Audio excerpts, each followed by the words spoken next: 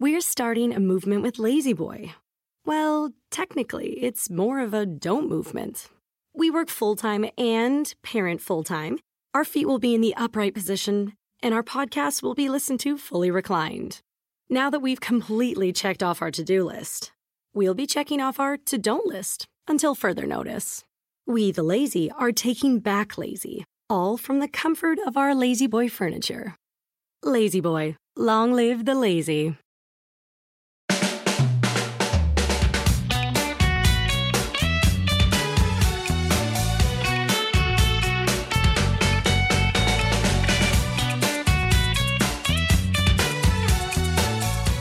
Hi, this is Pod Save the UK. I'm Coco Khan. And I'm Nish Kumar. Is there any cause you believe in so strongly that you'd be willing to sacrifice your freedom for it? If you're watching this video, I'm in prison. And I'm in prison because of action that I have consciously taken as part of a campaign of civil resistance against this government. That's Chloe Naldra, theatre producer, mother of two, Just Stop Oil activist, and our guest on this week's show. With Rishi Sunak hitting out against eco-zealots whilst leaving the climate crisis off his list of 5 priorities, it's time to ask, whose side are we on? And is it time to just stop oil? Welcome to Pod Save the UK. Hi, Coco. Hi, Nish. How's your week been? Do you know what? It's been surprisingly good thanks to a unlikely wellness intervention from Space Karen, aka Elon Musk. What? Did you not have that thing where you had your Twitter limited? I don't know. My relationship with Twitter has drifted somewhat. Right, okay. So it has drifted somewhat. I think there was a point at which I just started to think, why would I voluntarily open, like if every day in the post I got 50 letters telling me that I should kill myself, I would stop getting the post. Yeah, I can see what you mean. So I think I was like, I think I had to change my relationship, especially when Elon took over and, took over Twitter on a platform of, we should have more Nazis on this. That was the point where I was like, maybe I'll slightly take a step back from this website. So I definitely use it way less. So I actually didn't practically impact my use of it. Okay. So did you actually have it? Yeah. So I had the thing that, you log on to Twitter. So what happens when you exceed your limit? You just can't see what anyone else is tweeting. Really? It's like you're not able to view anyone else because you're not important enough. He already took my blue tick, can I just say? Yeah, he took mine as well. He already took my bloody tick. And then he said I couldn't use it. And so he basically did what my therapist has been saying for many years, which is get the fuck off Twitter. So to answer your question, I had no Twitter all weekend. So I just wrote things. I read things. I was reading about trying to catch up with this horrendous situation in France. Did you know the sort of average age of the rioters in France are 17? Yeah. I mean, to be that young and that disillusioned, there's clearly a problem, a massive problem in France. Completely. So I was reading about that, and this is kind of related, but also maybe not. But this story came up as a part of the many stories that are around this France situation. They did Haute Couture Week whilst Paris was burning. They still sent people down the runway, which is very, very fashion thing to do. And it's dreadfully Marie Antoinette. I hate to bring that lady up in conjunction with French history, but you have to say there's something of the Antoinette about that endeavour. I mean, it is a touch on the tone deaf side, isn't it? But I don't know if you know this about me, that I love fakes. What do you mean? Fake designer items. Yeah, I love them. Yeah, right, okay. When I was a kid, obviously, it's because I was skint and we couldn't afford Adidas, so you wore Abibas, obviously. Yeah. But now that Adi Hash is what I remember. Reebok was my favourite. Noki. Yeah. But now I'm older, I genuinely love them as an absurd piece of work. And also I'm happy that I'm upsetting the powers of the design houses. I'm walking around in Christian Dior, and probably there's someone in France really feeling very hard done by for that. And the reason, again, I wanted to bring this up to you is because before we did this podcast, I was like, I'm going to tell Nish about my love of fakes, and I Googled fakes to see what was out there. Yeah. And I just need to warn you that there is a present coming for you. And the present is... Are you aware that Adidas have a new slogan, which is impossible is nothing? I am aware of that, right, okay. Because it's one of those absolutely hilarious corporate slogans that genuinely means nothing. Impossible is nothing. You're it is a thing. Like, it's literally a thing. It's impossible for man to fly. And if you want to test that theory, jump off a cliff without a parachute. Adidas. Well, you're going to love this version that I have because it's a bag, but it's been garbled, maybe accidentally or maybe as a piece of ironic art. I don't know. But the slogan is nothing is possible. That's the slogan. So I can't wait to get it for you. There was another I one. really love So nihilist excited. fake Adidas. Yeah. Actually, Or the Nike version would just be, don't bother. Don't do Don't it. bother. Don't do it. Actually, if any of our listeners come across any great fakes, Yeah. I'd love to see. Yeah, There was we one would love going to see around that. of a badly made Ralph Lauren polo where the horse was riding the guy. It was really good. Okay, but outside of Coco's love of bootleg fashion, our priority today is how to save the UK from a climate catastrophe. This week saw the world's average temperature reaching a new high. Scientists say that the reading was the highest in any record dating back to the end of the 19th century, with our Prime Minister being accused by his own colleagues of apathy on climate crisis. His government have been forced to deny it's planning to break its flagship £11.6 billion climate and nature funding pledge for developing countries. And Alok Sharma has tweeted, so hope the government is not planning to drop its climate finance pledge to some of the most vulnerable countries in the world. I was at the UN when Boris Johnson made this commitment. To spontaneous applause, it was a proud moment for the UK. That's Conservative MP Alok Sharma, who was president for COP26 when it was held in Glasgow. So obviously quite a high-profile Conservative who quite recently had a very important job within the context of the climate crisis. Didn't feel great for Rishi Sunak.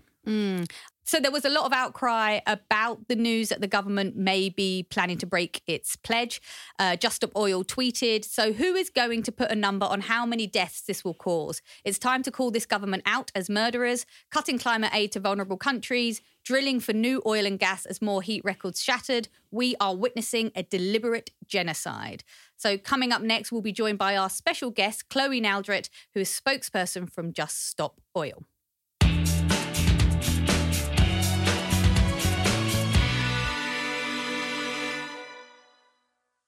Pod Save the UK is brought to you by Even the Royals on Wondery.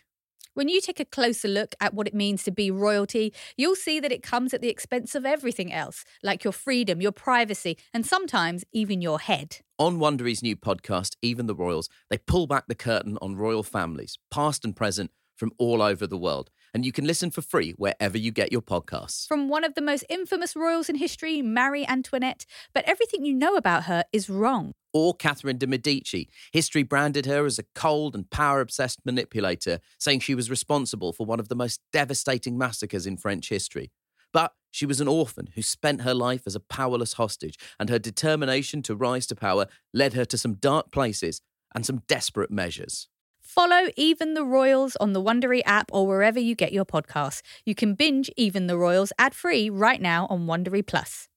Pod Save America is brought to you by Helix. If you're looking for better sleep, you need to upgrade your mattress with Helix. The Helix lineup offers 20 unique mattresses, including the award-winning Luxe Collection, the newly released and high-end Helix Elite Collection, a mattress designed for big and tall sleepers, and even a mattress made just for kids, which Charlie has. Charlie has a Helix mattress now, just for kids, in his race car bed. Very excited, very happy about it.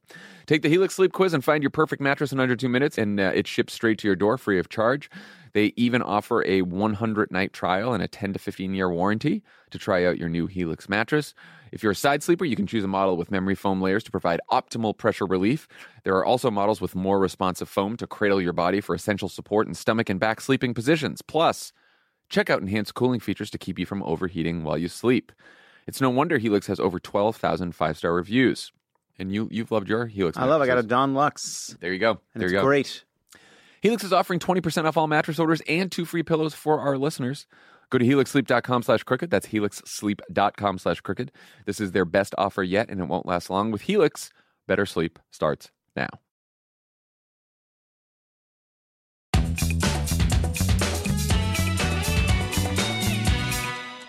As we record this on Wednesday, the Home Secretary Suella Braverman and Culture Secretary Lucy Fraser are meeting with leading sports bodies to discuss the threat of disruption by protesters from groups such as Just Stop Oil. Over the last few months, we've seen the orange powder paint fly at major events like the World Snooker Championships, the Chelsea Flower Show, the Lord's Test match and last week's Pride March in London. With Wimbledon having just got underway and the British Grand Prix at Silverstone this weekend, the organisers are clearly getting jumpy. Yesterday, the Prime Minister Rishi Sunak wrote an article in The Sun in which he labelled the protesters at Lord's eco-zealots and praised England cricketer Johnny Bairstow for physically removing one of them from the pitch. Just to be clear, this is the same Rishi Sunak who failed to name the climate crisis as one of his 5 political priorities and who was accused by Zach Goldsmith, who quit as a Foreign Office Minister last week, of showing apathy towards the environment, who also was actually going to skip COP27 in Egypt last year, only to cave on that decision after immense public pressure. So as another climate record tumbles last month being the hottest June on record, who's going to save us? Because it isn't going to be this government. Maybe it could be our guest, Chloe Naldrett. She's a theatre producer, a mum of 2 boys and a spokesperson for Just Stop Oil. Hello, Chloe. Thank you for joining us. Hi, thank you for having me. Thanks for coming in, Chloe. So ends up being, by accident, particularly relevant day for you to come in because last week the government's climate change committee said that the government was missing the majority of its climate targets and had lost its position as a world leader on the climate. And this week, the Guardian and the BBC are reporting that the government's drawing up plans to drop the pledge it made when it hosted COP26 in 2019 to contribute £11.6 billion to the global fund set up to help developing nations who are most at risk from climate change. The government has issued a denial on this front, but are you starting to worry if Rishi Sunak actually believes in the climate crisis? Because I mean, he talks a good game, but based on his actions, he's starting to feel like a climate denier. Yeah, I think that's a totally fair reading of that situation. He just doesn't get it. And I think there's a question really, isn't there? Because they've got the best people briefing them on this. So they simply cannot be unaware. It's just that he simply doesn't want to get it. He doesn't want to face it. He's not brave enough to look at it, what it means for the country and on a personal level for his children. So, you know, I genuinely think that there's a sort of an absolute abdication of responsibility coming from him on this, on a political level and on a personal level. And like you say, every time you look at the news, every time you open a paper, there is a story about the climate crisis or about our lack of response to the climate crisis, which makes the existence of Just Stop Oil absolutely fundamentally essential because no one is pushing back against the government on this except us. With someone like Rishi Sunak, I'm sure there's a more erudite way of me asking this question, but do you think he's just too fucking rich to give a shit? Because if there, you know, he's probably got some land in New Zealand that he's squirreling to hide his children when everything goes Mad Max. Well, I think that's probably happening to an awful lot of people who live in, you know, with extreme wealth, whether it's Darren Woods, the CEO of Exxon, who earns $24 million a year plus his bonuses from a business practice which is destroying our future. You know, they know that. The oil companies, they know that. The governments, they know it because the UN has been really, really clear about what's happening. So this idea that they're insulated from the problem, I think you're probably getting at what the pathology of it is. Oh, you know, that's for other people. It's not for me. We'll be all right. But you know what's coming? The social breakdown, the weather events, the absolutely catastrophic consequences of this are going to affect all of us. Whether they affect us, you know, directly in not being able to afford our shopping or in having our house burnt down, or whether they affect us because we're simply not safe in our homes and in our society anymore, or because our infrastructure is crumbling around us. So it is just absolutely staggering ignorance. And I do think it's pathological. There is this kind of resistance to engage with it, and certainly Just Stop Oil provoke a lot of fingers in ears. Stop it, stop it, stop it. I've actually got an example of it now that I want to play for you. I'm very sorry you have to sit through this. For our listeners, we're going to play Chloe a clip of her recent appearance on Piers Morgan's show on Talk TV. The more of these things you do are things that I enjoy and my friends enjoy and my family enjoys and other people with their friends and families enjoy, the more families that you stop in getting to work or getting their kids to school for important exams or getting to funerals or whatever it may be, the more you do that, the more we hate you. and the more we don't want to have anything to do with you or give you a platform to talk about the stuff that actually is more important, as you rightly say. Why don't you just stop the stupid stunts? Stop wrecking people's lives. This won't stay in the news and it won't stay in the conversation. And perhaps what we're doing by interrupting the things that you need to do that are important to you, that you love, is we're making you think about everything that we're standing to lose. No, you're not. You're making me think you're a bunch of morons. Lord Debon said today... You're not, Chloe. Lord Debon said Chloe, today... you're not making me think about your cause. Nobody at Lord's today was thinking, God, you know what? This is about climate change. We saw the orange powder, the whole crowd started booing. Unfortunately, England's wicketkeeper, Johnny Bairstow... Are you going to let me talk? Actually, no, I'm going to cut you off. I'm going to go to Sir Geoffrey Boycott. Geoffrey. It's very painful to watch that. I watched the whole thing. It's like 20 minutes long. It's horrible. There's a line here, by the way, at the beginning before he introduces Chloe, where he talks about the attention-seeking and wrecking of stuff that other people enjoy. And I thought, you're talking about you, Piers? That sounds like a description of you. But seriously, how did you feel watching that? That is the first time I've seen any of it back, because I just thought, I don't need to watch that back just yet. The funny thing is about Piers, you can't take it personally, because it's not personal to me. It's just generalised hatred towards people who are doing the stuff that he disagrees with. And because I think there's also something pathological going on there. He just simply won't listen to anybody. That's not what his programme's about. It's not about listening to anyone. It's not about learning. It's not about sharing views. It's literally just about shouting at people. And I thought, I don't think I need to watch back being shouted at like that. But yeah, it's the staggering thing about it is that it's just the lack of vision and the lack of seeing what's absolutely obvious. And I had to stand there while he and Geoffrey Boycott sort of ranted on about, the integrity of the cricket pitch. And you're going, what about the integrity of the planet that we live on and our ecosystems and our crops? And what about the integrity of our water supply? What about the integrity of the temperatures that we need to live in? It's just so willfully blind. It's interesting as well, because the narrative that people use about Just Stop Oil was like, they're ramming it down our throats. But then you watch all the clips and you barely get a word in and everyone's shouting at you. It's just a strange... To see it play out like that, it's quite jarring. And I'm sure it was more so for you. Well, it's just very frustrating. Also, as a cricket fan, I think whilst he's a wonderful batsman, the protester is just about the only thing Johnny Bairstow hasn't dropped in this Test series so far. So in a way, that's a very specific Test cricket joke. I wasn't sure, but I gave the sportsman response, which I believe is whale. I think it's really interesting thinking about what would have happened if the cricketers on the pitch had stopped and stood there and let the protest happen. What was it, 5 minutes? 5 minutes that match was disrupted before they got back on and carried on playing. What if they'd stood there? What if they'd applauded? What if they'd, supported the people taking that action? How would that have changed the narrative? How would that have changed the public discourse? What are the opportunities here for sports people who are finding themselves in this kind of situation? Because we're all affected and we've all got a part to play. Can I ask you, and I myself have been on a journey with this, like I did Question Time a few times, once with Piers Morgan, and I felt that I had some obligation to do it. Now I've gone the other way and thought maybe I shouldn't participate in those kind of conversations. Is there value in going on those shows? Yeah, I think there is. At the moment I came off it, I went, right, I'm never doing that again. I'm never going on there to be shouted at like that again. That's awful. And then I phoned Donica afterwards, who's also part of that interview. Yeah. And he said, look, it's useful. It's so useful every single time, because otherwise they're going to have the conversation without us. Yeah. So they're just going to do the shouting without even the 30 seconds that I might have got in about, what's going on and the government's failure to act. But he said that anything that you do that sows a little tiny seed of doubt in the presenter's mind or in the mind of the people watching, every single little bit of reminder that you get that you go, this is real, this is happening now, and we can prevent it because we're causing it.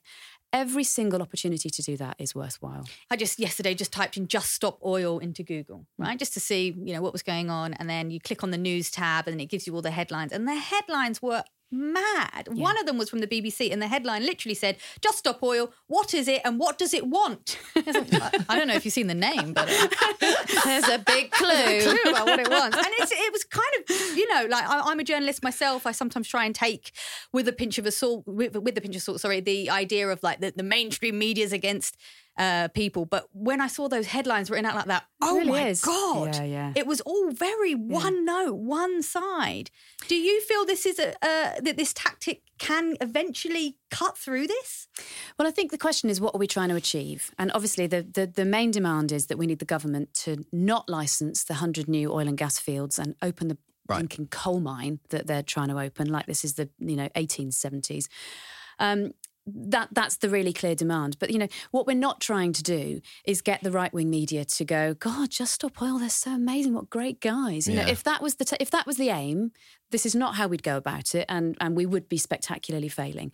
The point is, we are just there to make sure that this conversation is happening every day in every possible cultural space. And we are achieving that. And like you say, the amount of media that we had like last week was absolutely off the charts. It was astonishing. There is no environmental campaign group that has ever achieved this kind of consistent media presence where, I read an article about Wimbledon yesterday that actually led with just people are being screened to make sure that they're not Just Stop Oil protesters on the way in, and is Just Stop Oil going to disrupt Wimbledon? We haven't done anything yet, but suddenly it's at the top of the conversation. And that's not because we want attention. And believe me, it's not because we enjoy doing this stuff. It's so stressful. And, the stress of doing these actions and then of court and of the possibility of fines and prison sentences, it's mentally and physically really demanding. But we're doing it because we don't know what else to do. The situation is absolutely desperate. And this is working because this is changing the public discourse around it, even if it's we hate you, but actually we probably have got a point about the oil and gas fields. Because that is the concern, right? Is because the way that the narrative around Just Stop Oil is shaped is hugely done by hostile elements of the press. So you're happy for people to have a negative view of Just Stop Oil as an organisation as long as they absorb something of the substantive message. There are people who are, typing Just Stop Oil into a search engine, which I highly recommend you do, and finding where they can come to a talk and they can hear more about what we're trying to achieve and why, or they can sign up to join us on one of the marches that we're doing every day in London. So there will always be people who will find us out because they're sat at home going, I'm really scared and I need to do something. So they're there anyway. We're not going to get broad public support, but that's all right because we're not trying to get elected and it's not a popularity contest. So that's fine. The most important thing is that our government feels the pressure that makes it do the right thing to protect us now and in the future. And to be clear, the demands are, I know you've already said it, but I think it's worth restating. It's quite a specific thing. The brilliant thing about it is that it is a very, very clear demand. Just Stop Oil, what we're saying is we cannot licence any new oil and gas. We're not saying shut oil off tomorrow because that would be impractical and that would not be a just transition, and the people who are already at the front line of all the front lines that are happening in this country right now, which are all related to the crisis one way or another, they would be the people that suffer first and worst. So we're not saying switch it off overnight. We're saying we need to start the transition with 7 or 8 years worth of oil that we already have, and we need to go, that's our target. That's our target, to be transitioned towards an energy economy which is built on sustainable, renewable, clean energy sources. So that's what it is. And of course, the thing is that there are so many things that we need to do all around the world to combat the climate emergency and the biodiversity loss that is just going to be absolutely catastrophic for all of us and is catastrophic for people now. But we won't get to do any of those things unless we stop the harm. And the harm is coming from our burning of fossil fuels. I wanted to ask you about your own personal journey. What was your moment that you were like, I have to drop everything and do this now? Was there like an epiphany? There was for me. There was a moment when I really engaged with the very discomforting truth about what the climate crisis means for my children. And that was a really sort of distressing moment for me. And everything that I've done since is basically about trying to run as fast as I can away from how that made me feel. So what was the moment? Well, I just sort of, I was standing in the shower and I just thought, it was a beautiful day outside, and I just had this moment of, what if I can't feed my kids? What if I can't keep them safe? What if, the climate crisis is the biggest threat to law and order that the world will ever have seen? Because what do people do when they can't eat? What do people do when there's not enough drinking water? What do people do when their homes aren't habitable? What if I can't keep my children safe anymore? And what would that ask of me as a parent?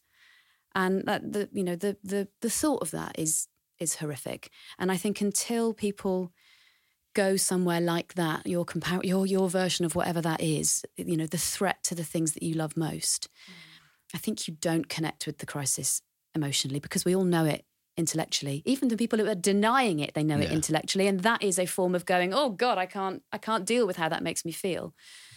So, but until we really consider it on that personal level, I think it's very difficult to comprehend, because it's so massive. And you went to prison for it, right? I did. What was that like? I'm a white, straight, middle-aged, quite middle-class woman. I'm cisgendered, I'm employed, I'm able-bodied, I'm of sound mind, my mental health is strong.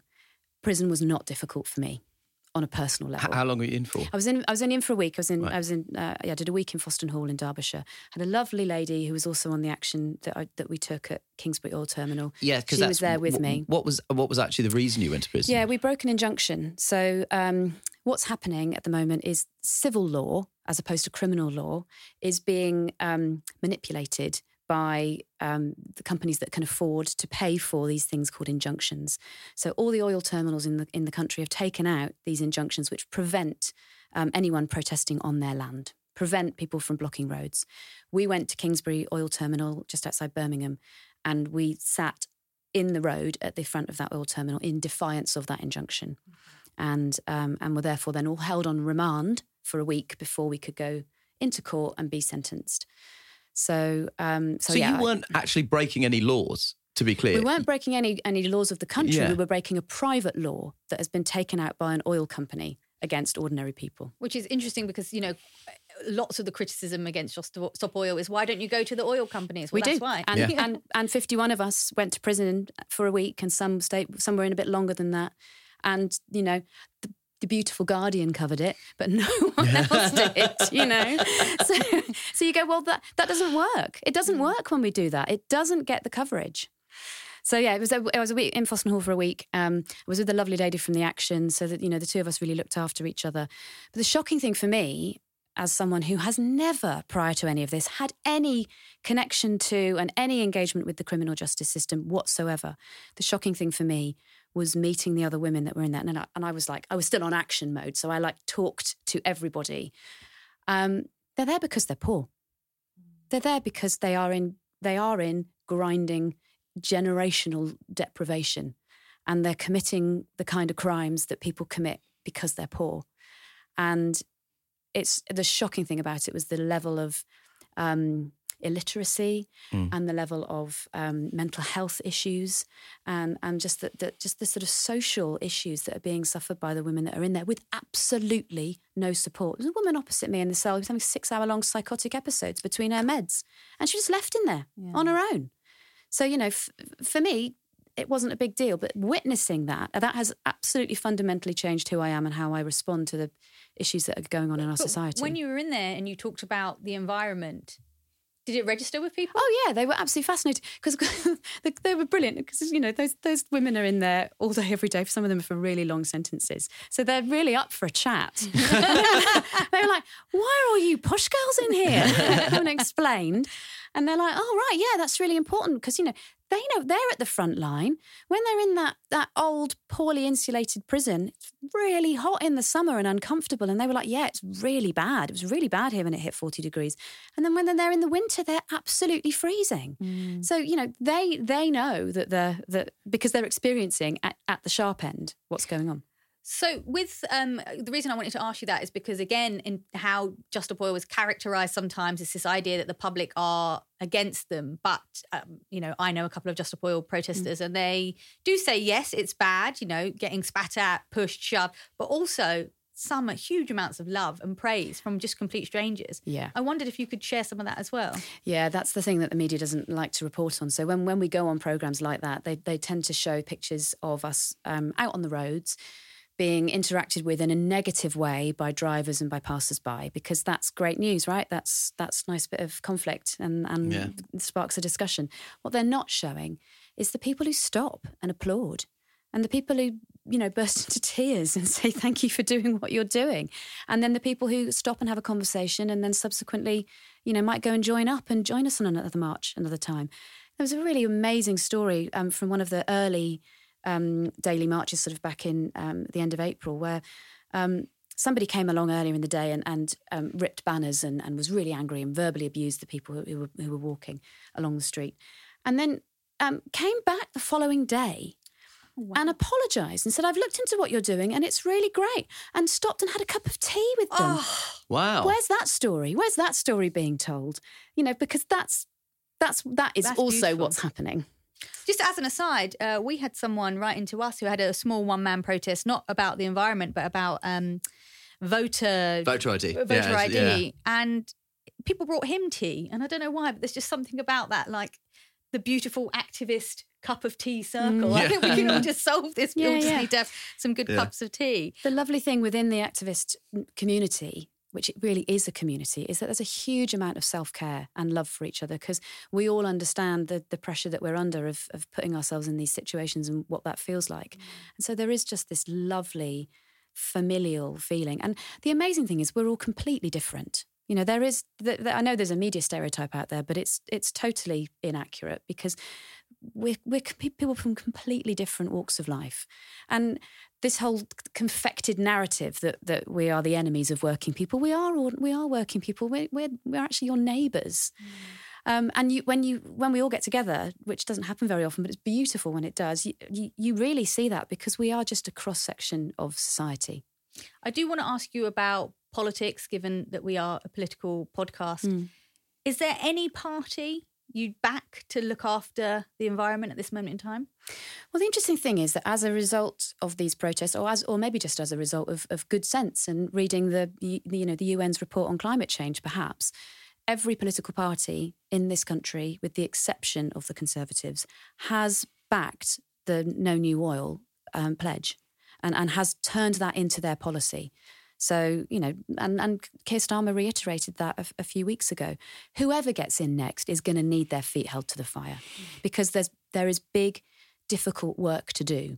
And politicians, as we've seen, Tories have been in 13 years. They haven't wanted to engage with any of this. In fact, they've gone backwards. So anyone who comes in next is going to need to be held to account. Does that mean Just Stop Oil will disband? No. Well, it depends. It depends. We're only here as long as we're necessary. Yeah. So if the next government is doing what it needs to do in respect of stopping new oil and gas licenses, then this campaign won't be necessary anymore. And it'd be lovely to think we'd get to that point. You're just there being like, please, we don't want this job anymore. I'd love to go home and back to my job. It'd be really nice. Have you had to take a hiatus from your job? No, I'm still working. So I did take some unpaid leave when I went and did the Kingsbury action and went to prison. In terms of we're already talking about next governments, because there's a pretty widespread sense that this lot aren't staying. This lot are not going to be hanging around for very long. But unfortunately, because of the nature of our electoral system, there's a chance that the election could be held as late as January 2025. And, one of the messages that we're constantly getting is time's running out. Is there a message in the interim that you would like to deliver to Rishi Sunak? Given that he could be Prime Minister for, at least another year and a half? I think the key thing with Rishi Sunak is he's clearly incapable of dealing with this as a politician. I'd like him to think about it as a parent. I'd like him to think about his responsibility to his 2 children, to his girls, and consider what he can be doing on their behalf if he won't consider it on our behalf. So I would really like him to consider what his responsibility is as a father. Because if we all thought about what we could do as an individual, then we would already be halfway to solving this problem. And he has the power to do some really good, important things. And he'll have to be brave, and it won't be comfortable. But if he does think about what this means for his children, I think his decisions might be different. He obviously as an individual has a huge amount of power. The problem, sometimes the thing that I feel about it is completely powerless and hopeless. Yeah. I think that's sometimes when you read a lot of the information about where we're going, what's while we're just demanding that you give messages out to individuals or groups. It's like a weird version of Cameo, isn't it? I'm here for this. This is great. What's the message how do you warn people off despair? Because it's quite paralysing, despair. Yeah. If you think it's inevitable, it is hard to get up Yeah. and stay motivated. Yeah, despair is an inactive emotion. Yeah. So you've got to get from despair to hope, and hope is an active emotion, and not crossing your fingers and wishing it'll all turn out, but actually truly what active hope is. I think there'll be so many people who are listening to this who feel as I did, this is really scary and I don't know what to do. And I would just urge those people to find other people. Yeah. Whether you want to come and join Just Stop Oil, and I promise you'll be welcomed with open arms if you do. Whether you feel like Extinction Rebellion, which has moved into this more sort of community, grassroots, joining organisations up, really important work. If you feel that's the place for you, go there. If you feel it's Greenpeace or Parents for Future or Friends of the Earth, just go and find other people who are where you are at in terms of thinking this is awful, and who are where you are at in terms of what you're prepared to put on the line for it. And that is the antidote to the despair. Every single time, finding other people who share your concerns but are prepared to work with you to do something about it. And anyone that thinks that an individual cannot make a difference has simply never tried. I have one question. Yeah. How are you as a person? Because this kind of stuff is hard, and it does take a toll on the individual. And you're a activist and a campaigner, but you're also a human being. And are you feeling all right? Thank you for asking, and I might cry. I am, because this gives me a lot back. Right. This is so much better for me than sitting with that despair and that feeling of I can't do anything and that worry. This is so much better. But it is hard, it's hard reading all the reports. It's hard reading all the newspaper articles. Before I had that sort of awful vision about what it was going to mean for my kids, I used to read the headlines and go, I don't want to read that. I don't want to know. Yeah. And now I do read it, and I have to hold all of that information, and it's hard and it's heavy. But I don't feel like I do it alone anymore. And I do feel like there's people who are looking out for me. And I do feel this enormous sort of swell of love and support from, not just from the activist community, but from, my network. When I go out and do Piers Morgan, I get all these messages from people going, hope you're okay. It's so horrible. And that is really helpful, because I know that what I'm doing is being seen and appreciated, and it is changing the way people think. And I think also, I'm going to have my philosophy moment. Here we go. Here we go. I was just telling to Nish about it earlier, actually, that I once went to a philosophy class. And it was all about logic, and I don't know. To be honest with you, Chloe, I didn't really get it. But one of my takeaways from it was this idea that you should always be sure to make a distinction between likely and inevitable. Because actually inevitable, logically, is very, very, very, very, very, very rare, extremely rare. What you're talking more about is likely. And I always thought to myself, well, as long as things that are bad are not inevitable, there's always a way. There's always a way forward. And as long as you can hang on to that, you can keep motivated, And even with this climate catastrophe, there is still a way. We can still live well on this country, on this planet. It's not, because I know people are talking about, it's the point of no return, but there's still a way we can do this, right? Well, there's still everything to fight for, because the reality is it's not like there's going to come one day and everything shuts down and it's all over.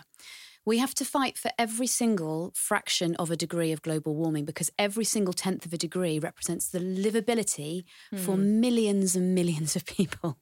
So, even if we do hit a point where the scientists say, well, we've passed 1.5 degrees, we've basically passed it this year, is the absolute truth of that.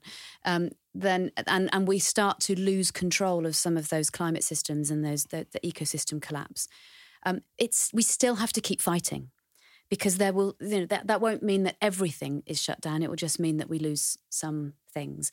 But the reality is that we sort of got till the end of this decade, And if we absolutely go at it, frankly, if we went at it, if our government went at it with the zeal for which it's going for environmental protesters, we'd be fine. You know, if they were spending time, you know, having interministerial conversations about how we solve the crisis rather than how we deal with the fire alarm, then we'd be all right. So that's why it is so important that we mobilise everybody. And not Only everybody the to the climate was a migrant, then they would just care more. I think the fact that the phrase "they're more worried about the fire alarm than the fire" is so good. That's the whole thing, isn't it? Yeah, that is the whole thing. Thank you so much for your time, Chloe. This has been so thought-provoking and inspirational. We really appreciate it. Thank you, Chloe. Thank you.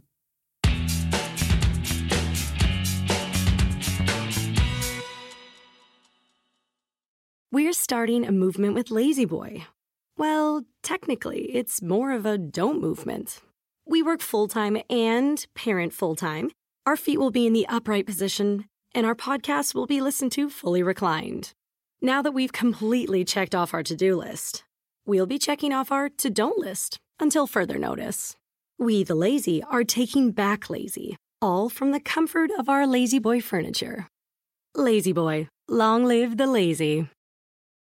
Want the same expert advice you get from the pros in the store while shopping online at DiscountTire.com? Meet Treadwell, your personal online tire guide that matches you with the perfect tire for your vehicle. Get your best match in 1 minute or less with Treadwell by Discount Tire.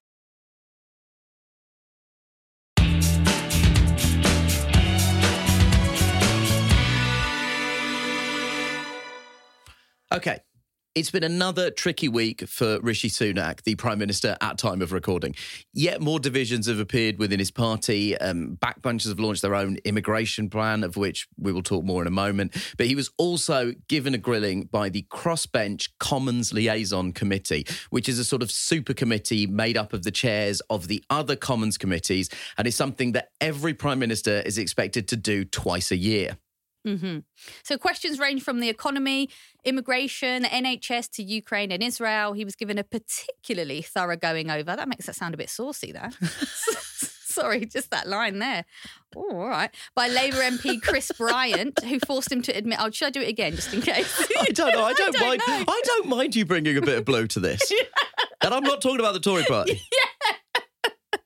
All right, let's stick with it. He was given a particularly thorough going over by Labour MP Chris Bryant, who forced him to admit he hadn't read the report from the Privileges Committee, which criticised a number of Tory MPs for undermining its authority over its report into Boris Johnson misleading Parliament. Chris Bryant also grilled the PM over his plans to miss the next two Prime Minister's questions and missing votes on potential punishments for Boris Johnson and the former Minister, Owen Paterson. You didn't turn up for the Owen Paterson votes at all. That's right, isn't it? I can't recall. You didn't turn up for the Boris Johnson votes at all, did you? No, I was at a charity dinner for Jewish care. I think that's some cutting it fine, I would argue, since other members of Parliament who were at the same dinner with you and left after you did manage to get back for the vote. I think, with greatest respect, I think their role and my role at the dinner probably slightly different. You chose not to be there, didn't you? That's twice. On two rule-breaking moments, you chose not to be in Parliament. But yesterday, you opined on the rules of cricket. Oh, God, the thing I disliked from that whole situation there was Rishi Sunak just smiling the whole time. Do you want to do that again? Because he said Snoonak. It felt like a Freudian slip that you're so bored by him that you tried to sneak the word snooze into his surname. But does it? I mean, it doesn't not work, does it? It doesn't not work. Snooze-nack. Snooze-nack. What I really disliked about that episode there, that exchange, was that Rishi Sunak had a shameless smirk on his face the entire time. Yeah, and I think, look, I can understand how you might look at this and think, well, at the end of the day, this feels a bit sort of inside Westminster, who attended what votes, who did this. But I think the reason that it really matters is because of the stall Rishi Sunak has set out and the platform that he is aiming to win the next election on. And now a chunk of that is just general culture war and sort of personal attacks on Keir Starmer. But another facet of that is he has set his stall out as being the antidote to Boris Johnson. So he has set himself up as a person of integrity, maybe a little dull at points, but a technocrat who's focused on detail. And so I think the problem for him here is that he hasn't read a report into whether members of his own party may have been damaging the political process and democratic accountability in this country. And he didn't attend 2 votes about the integrity of the former Prime Minister, again, who comes from his party, under whose tenure he served as Chancellor. So I think that this contradicts Rishi Sunak's own image that he's trying to sell to the public of a details-oriented person who has immense personal integrity. And that also matters because the only other thing he set his stall out on is these 5 pledges, which at the time were criticised for being so low in their expectations that it was almost impossible to not fulfill them, and he hasn't fulfilled any of them. Yeah. So he's not delivering anything substantive on a policy front, and he's not delivering on his promise to be a details-focused politician of immense integrity. You know what? He's a fucking waste of space. I wanted to tell you about this new band that I'm sure you're going to love. They're called the New Conservatives, and they have all your favourite players in it, but the music's even more shit. Have you heard of them? Have you seen their first album? Yes, I did see this. This was the website launch on Monday of a new group of new conservatives who Track said... list includes We Hate Migrants. Tom Hunt, one of the MPs who's part of the group, said he sees the group focusing on 3 main issues: migration, law and order, and what they see as the threat to Britain from woke ideas. And you're like, how is this the New Conservatives? It doesn't seem to be hugely different from the old Conservatives. But Miriam Cates, is another MP, gave a speech at the event saying it was time to make our borders culturally secure. Oh, hello, Miriam. I see the dogs assembling from the dog whistle you just blew. Culturally secure. Oh, what in the name of Enoch Powell has happened here? I mean, they're calling on the government to dramatically reduce migration. They say they want to see net migration fall from 606,000 to 240,000 before the end of 2024, which the report argues could be achieved, get this, Coco, by measures including slashing temporary care worker visas. And I'll tell you, if there's one section in Britain that has too many workers, it's the care section. People in care have had it too good for too long. This is what I mean. I thought the Conservatives are meant to love old people. That's their voter base. That is predominantly going to impact elderly care. They want this to happen before the end of 2024. I mean, it's almost...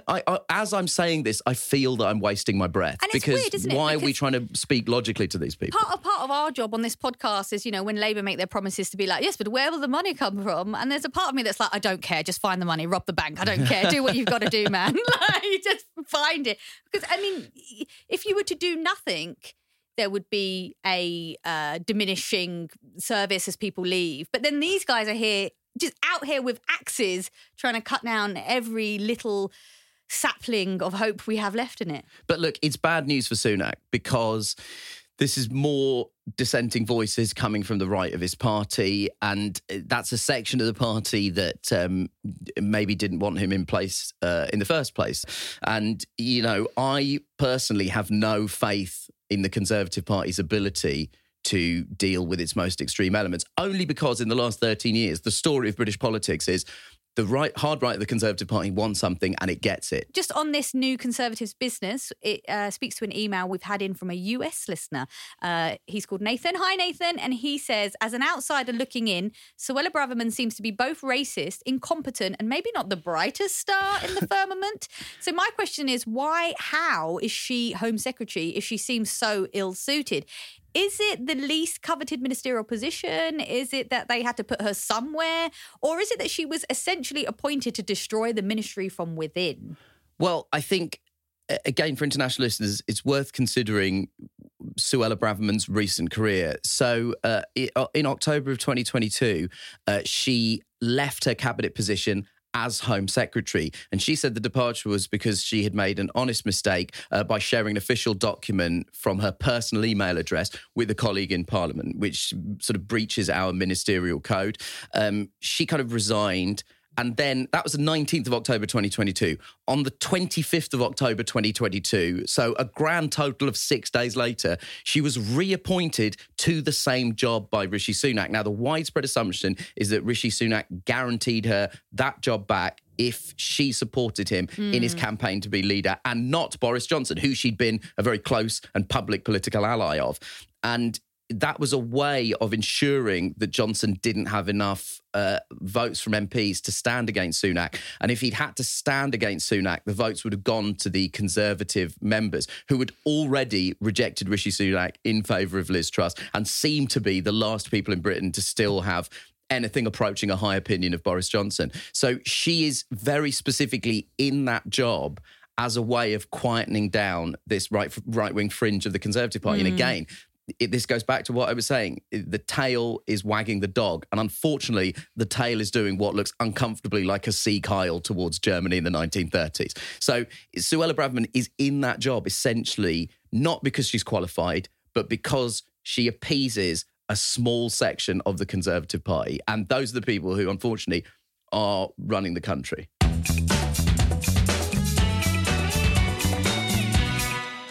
So we interrupt this podcast because Nish and I have just received a news alert, not just special for us. I think many people who have news apps would have received the same one, that Just Stop Oil have protested at Wimbledon. Yeah, I'm just watching footage now. It's a game between Sho Shimabukuro and Gregor Dimitrov.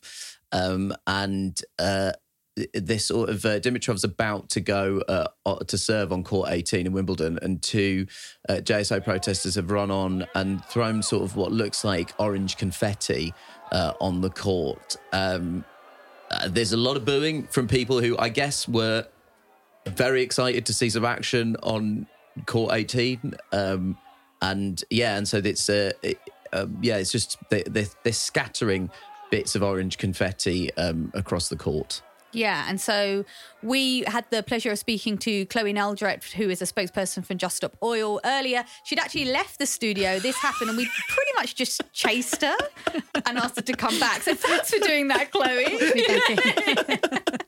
So, my pleasure. I mean, I've got to ask, did you know this was coming?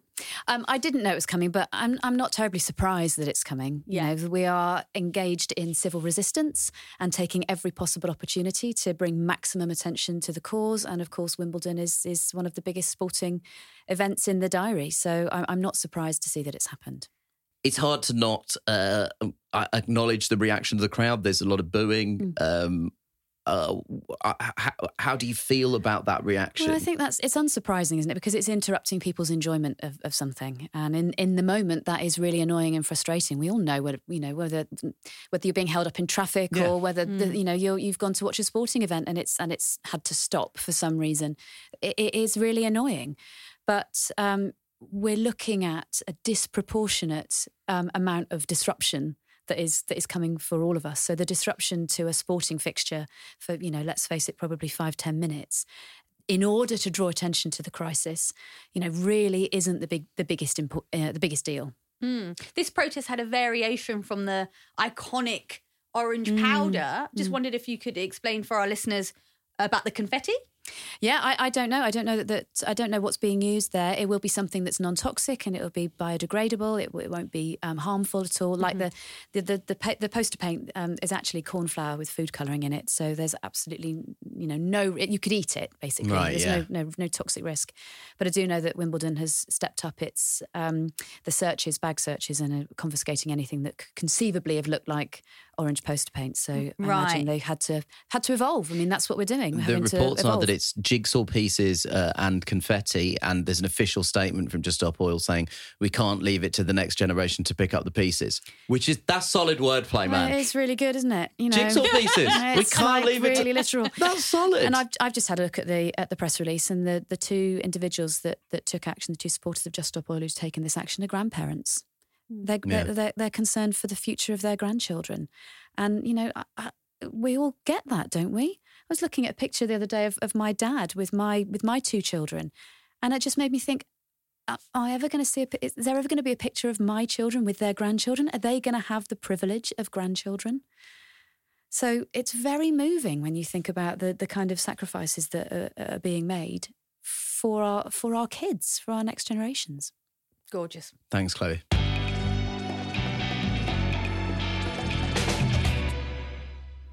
So, a number of you have scolded us for leaving out heroes and villains from last week's episode, including, to be absolutely fair, my mother, who also called me to say, where was heroes and villains? But we needed to make room for John Humphreys' great stories. There was a lot of love for him in the inbox, right?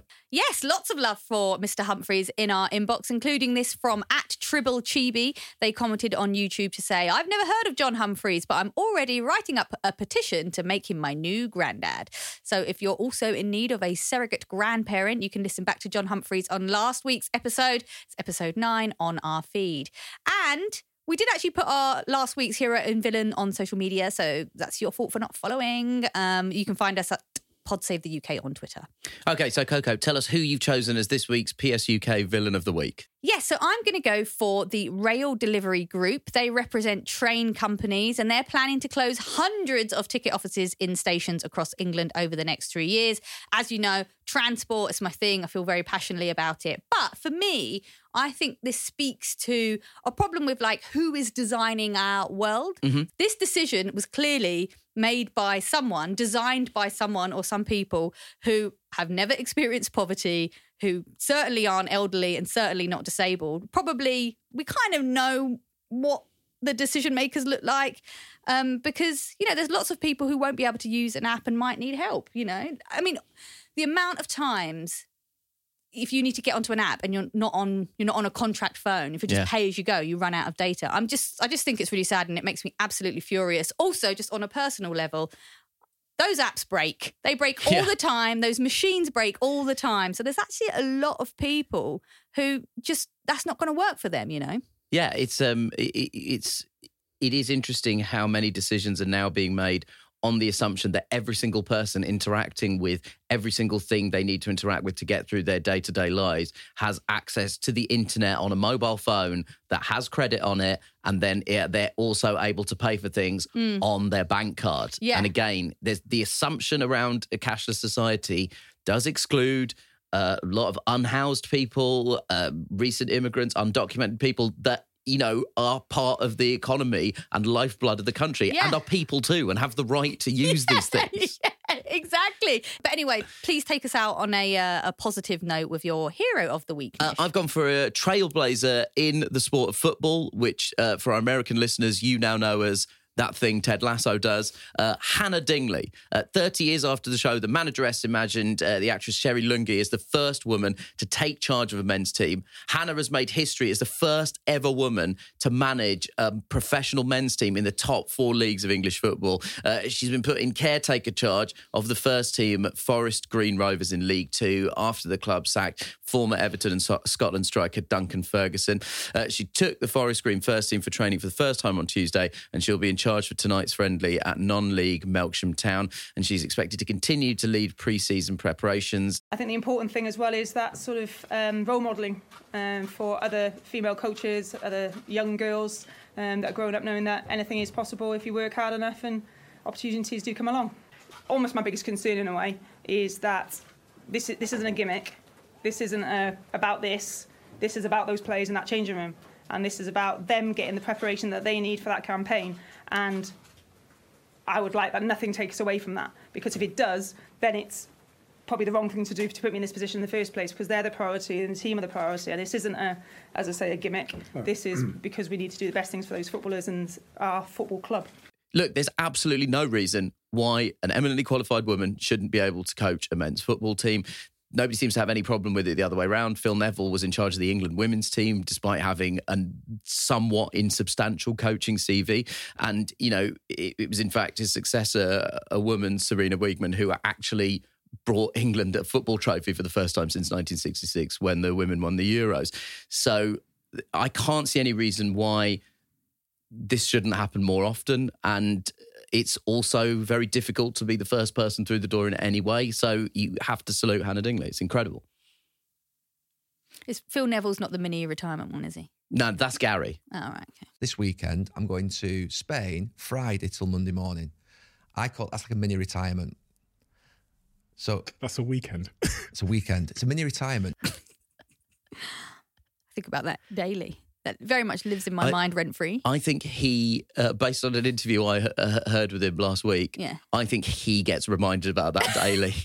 By the other people. I've seen multiple. He's on a live tour at the moment of The Overlap, which is his like YouTube web series, and basically it gets brought up every 5 minutes. Did you know how our guest was talking about like, Just Stop Oil? Everyone's like obsessing about it, and that's why they've almost done a good job. You know, Just Stop Oil was living in politicians' minds rent free. That's a good thing to have in your mind rent free, not mini retirement, which is what I've got. I think about it all the time. Thanks to everybody who's got in touch this week.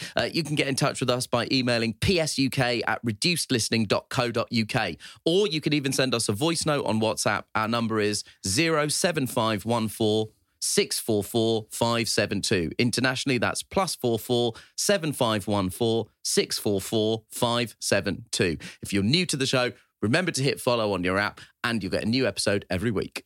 And just finally, little favour. The British Podcast Awards has a public vote, the listener's choice. And if you'd like to vote for us, you know, it's not mandatory, but it would be good. And it's also free and easy to do. So please just go to www.britishpodcastawards.com/voting. Anyone can vote. So again, you just go to that website, britishpodcastawards.com/voting, and you just type in the little box there, Pod Save the UK. Remember, as a show, we encourage people to vote as often as possible.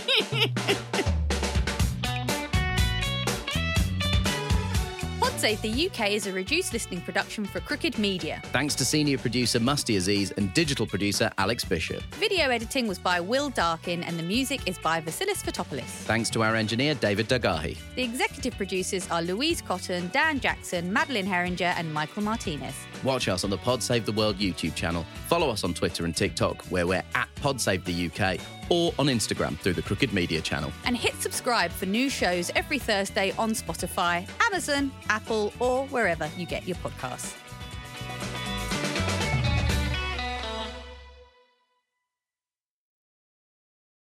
We're starting a movement with Lazy Boy. Well, technically, it's more of a don't movement. We work full-time and parent full-time. Our feet will be in the upright position, and our podcast will be listened to fully reclined. Now that we've completely checked off our to-do list, we'll be checking off our to-don't list until further notice. We, the lazy, are taking back lazy, all from the comfort of our Lazy Boy furniture. Lazy Boy, long live the lazy. Want the same expert advice you get from the pros in the store while shopping online at DiscountTire.com? Meet Treadwell, your personal online tire guide that matches you with the perfect tire for your vehicle. Get your best match in 1 minute or less with Treadwell by Discount Tire.